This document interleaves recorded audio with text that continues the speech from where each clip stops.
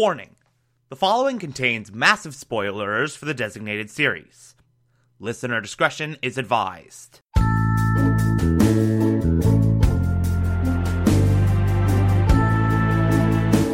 You're listening to the Television Archive, a show where we, the television-loving hordes of the internet, take a deep dive into what used to be in our beloved medium.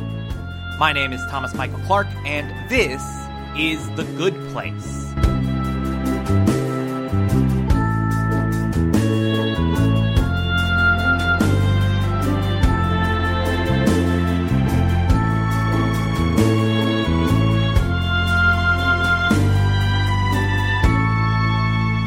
Today we will be discussing Season 1, Episode 13, the season finale, titled Michael's Gambit.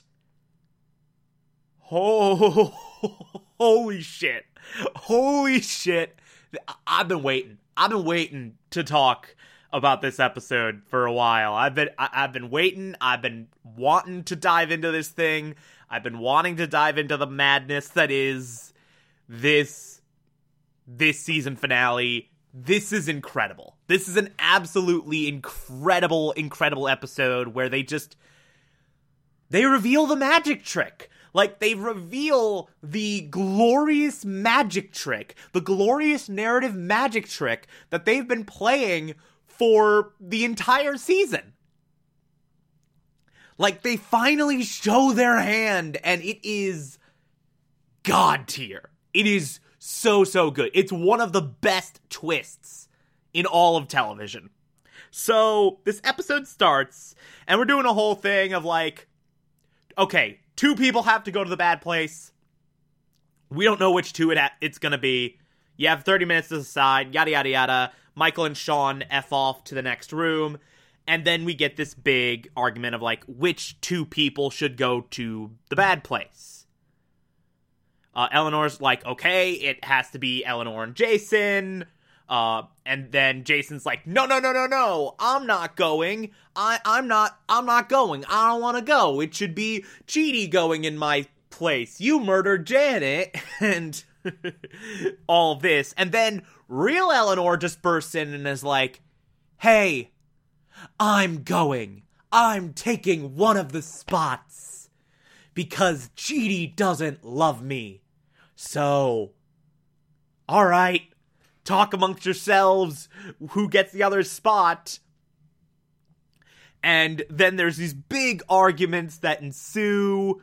Chidi insists that it be him that takes that spot because, like, real Eleanor's going because she thinks I don't love her. And I don't know, but, like, that's kind of effed up and that's not right. Tahani's like, I'm taking real Eleanor's spot. It's me and Chidi that has to go down. And because we're in love. I know we're in love. Tahani's going back around to that again. And like everyone's arguing over who should go to the bad place. And everyone's just getting in this big shouting match over who should go to the bad place. And then Eleanor, in just her exasperation, makes a realization. She calls out Michael and says, hey, me and Chidi are going to the bad place. That's the final word on the matter. And then Michael's like, okay. Sean flat out's like, I don't accept this ruling. It had to be you and Jason are the ones who are supposed to go to the bad place. And then Eleanor's like, wait a minute. You said any two, so it's me and Chidi. Let's go. Let's call that train. And then one of the residents, Bomba John, comes in and is like, hey, guys, I found an obscure precedent that could save everyone. Nope, don't need it. F off. And then Eleanor says to everyone else, when we were fighting, I thought this was torture. And then it hit me.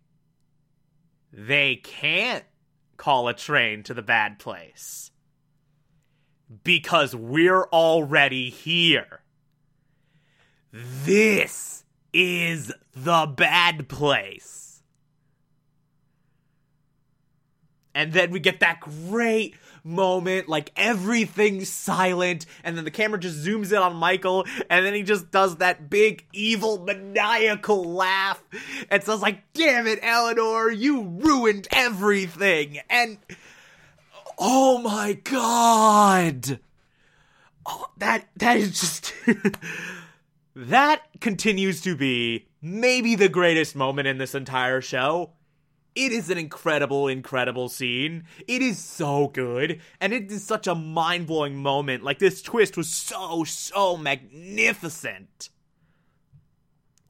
And so now, we kind of find out, okay, what the hell has really been going on here? So first off, let's talk about Tahani and Chidi.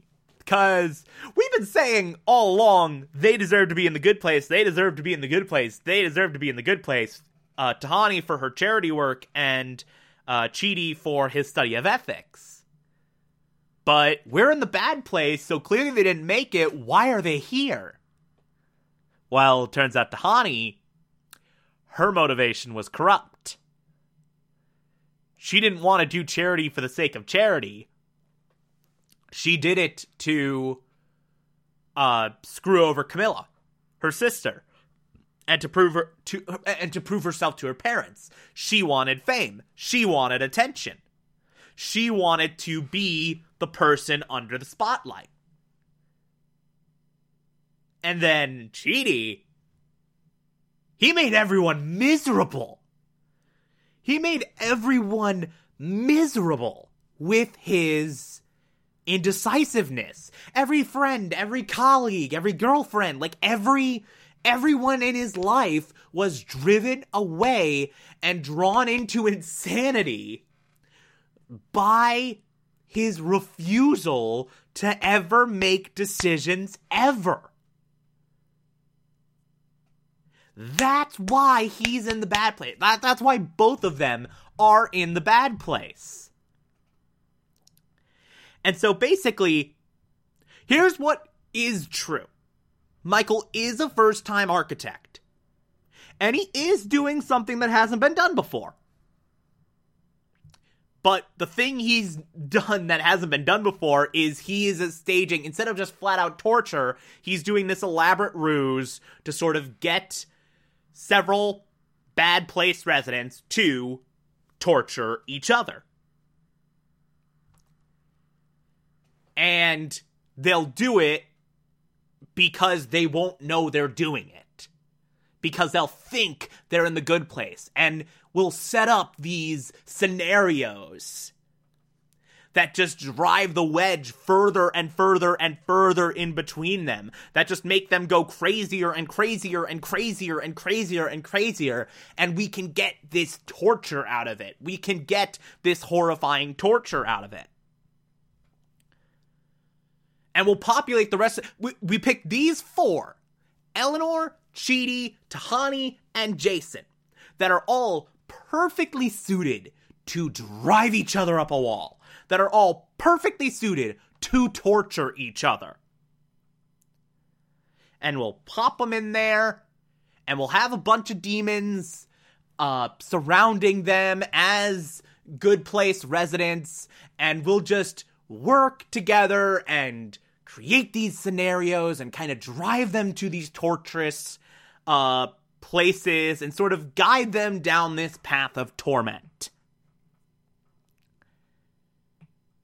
And it's at this point that I have to talk about a very interesting conceit that this season does. And I've been wanting to talk about this for a while, but I couldn't for obvious reasons.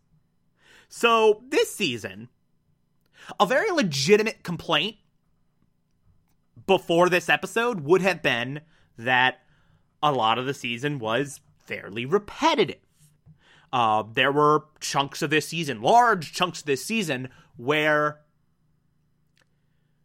we got sort of stuck in a narrative loop, where every episode had a very specific formula, and it kept repeating that formula over and over and over and over and over and over and over again. And it just kept being the same scenario remixed time after time after time after time after time. But it is at this point, it is in this episode where we figure out, oh shit, that was by design. That wasn't the writers being lazy. That wasn't NBC network sitcomifying this show. That wasn't the writers leaning on sitcom tropes and formulaic episodic storytelling. That's not what this was at all.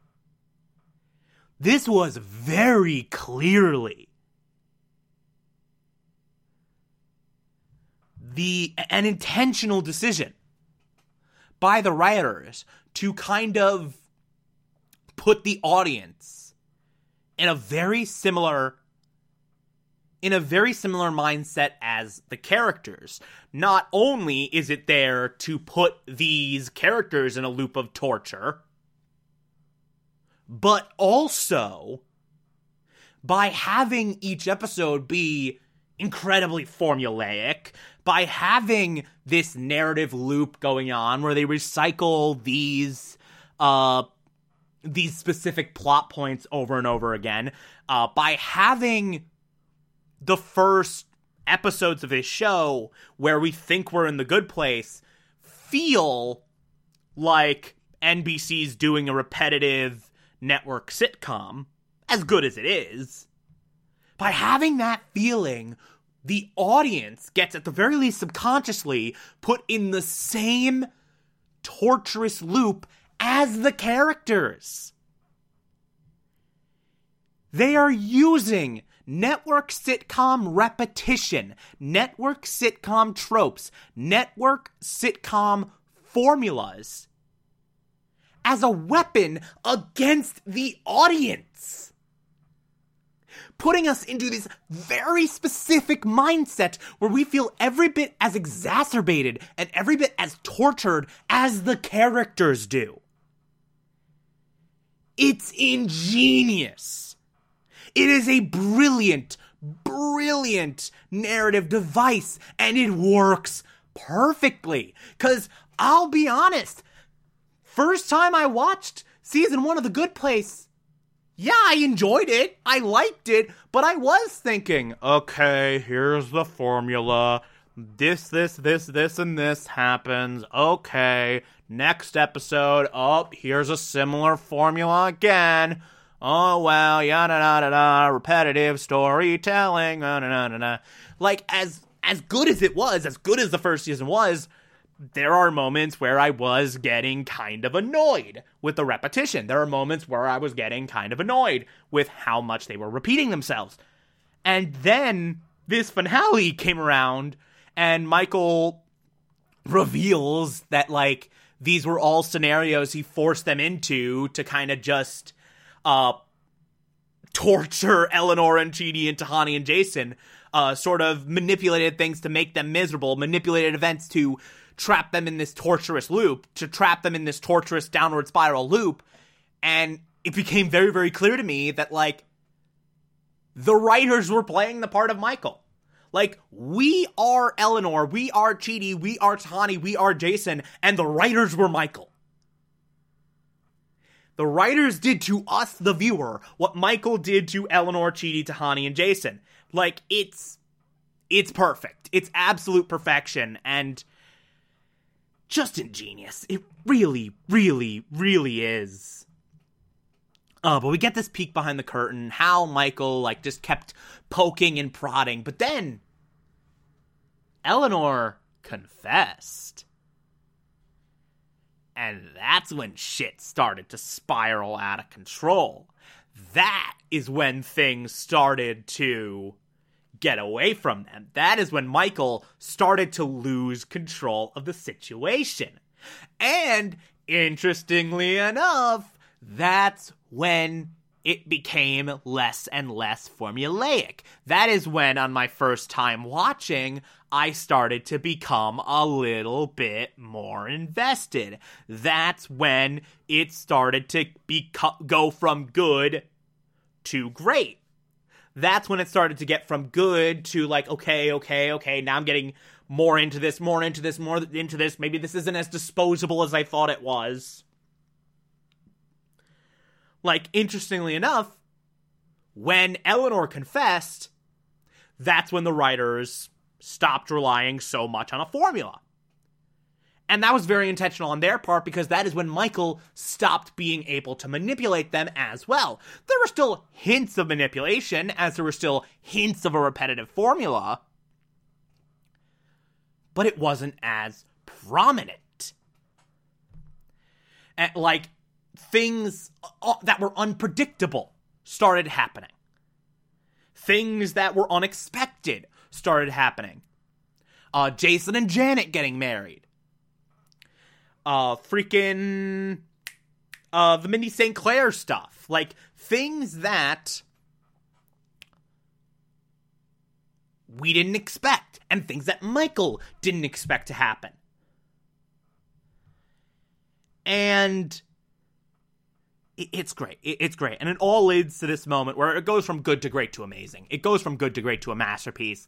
And you put everything in its proper context, and it's incredible. Like, this season gets 50 times better on a second watch through, quite frankly. Because you can see where Michael's sticking his nose in, and you can see where Michael's stirring the pot, and you can see the things that are very clearly meant to torture Eleanor and Chidi and Tahani and Jason. You can see the moments where very, very, very, very, very, very, very clearly, like, Michael is effing stuff up, is stirring stuff up. And you can also see the moments where, because this is new, this is Michael's vision, and a lot of these demons, like, just don't know what the hell's going on. You can see the moments where these demons are like, okay, what do we do now? Like, you could see the moment a couple episodes ago with the Po Buddies Nerfic bit. That is a bit that only makes sense when you know this is actually the bad place. Like, the whole Po Buddies Nerfed, and everyone just, like, that moment of silence, and then, like, and then the chuckle sort of do this wave across the crowd, and then everyone's just just laughing their asses off and, like, over-explaining the joke, and they're just, like, way more into it than they should be. Like, you can see the moments where these demons are like, okay, we really doing this? Like, is this really happening? We really in this element? But it just, so many little things click into place on a second watch through. And it's brilliant. But then, after this Scooby-Doo moment of Old Man Jenkins, Old Man Michael, Demon Michael, after all this, Michael's like, okay, so clearly my mistake was bringing you all together. I'll spread you out a little bit more next time. And Eleanor's just like, wait a minute, what, next time? Oh yeah, I'm gonna erase your memories and, just sort of, like, start again. With the boss's approval, of course, which he's able to get. By the way, Sean's his boss. The judge is actually his boss. And Michael's like, hey, let's do this again. Let's try. Take 2. And then Sean's just like, okay, but this is your last chance. If this gets screwed up again, you're done. And then, while this is happening, Eleanor's just frantically trying to, okay. We're gonna forget. We need to find a way to stop this. Okay, I'm gonna write a note. And she writes a note to herself. She puts it in Janet's mouth. And then Michael comes back in and is like, okay, we're gonna reset you. And things reset. And we get this ending where everything ends as it began. And Eleanor wakes up in the waiting room and sees everything is great this time. Not everything is fine. Everything is great. And we get the introductions and everything happens exactly as it did the first time. And then Eleanor goes into her house and her soulmate comes in, and it's not Chidi this time. It is a sexy mailman. Because of course it is. And this time, before Eleanor can confess, our sexy mailman dude's like, wait a minute, before you say anything, I gotta go work out. Proceeds to take his shirt off. And it looks like Eleanor is doomed this time. She doesn't have that help. And then Janet comes in and is like, hey, I think this is yours. I found it in my mouth. Goodbye. And Eleanor reads a note and it reads, Eleanor, find Chidi.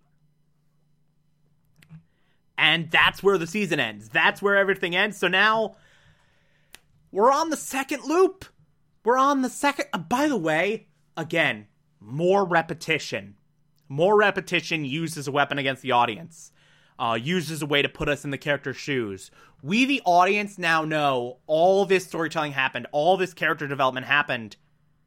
And now, technically, none of it matters. All of it's been erased. So we're kind of in this torturous, oh god, it's all for nothing. Like, this entire season was, like, for nothing.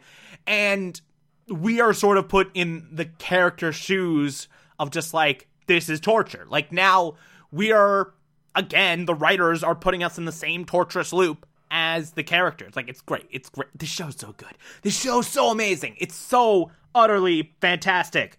And I'm very, very happy I can now talk about this in the full context. Because I've been walking on eggshells this entire season. I don't know if anyone's noticed, but I've had to talk around some stuff, and it was torture. This is my bad place. I'll just say that. Anyway, if you like this, favorite the podcast, anchor.fm/TV archive, so you can be here every single Monday through Friday as I go through every single episode of this and other shows, and you can find it on pretty much whatever podcatcher app you prefer. Feel free to call in as well. It's simple as just push a button on the Anchor app. I'll play those on the show from time to time if you feel so inclined to send those in. Follow me on Twitter, Instagram, and Letterboxd, TomTom4468, and support the show. Patreon.com/Thomas Clark, pledge just $1 a month. I appreciate everything I get through there. If you become a patron, you can also get access to the Television Archive Supplemental, which I'll be putting up there once every month. Or, if that's not work for you, you can also support the show directly via Anchor. I appreciate that as well. Tomorrow we will be discussing Season 2, Episode 1. Talk to you then.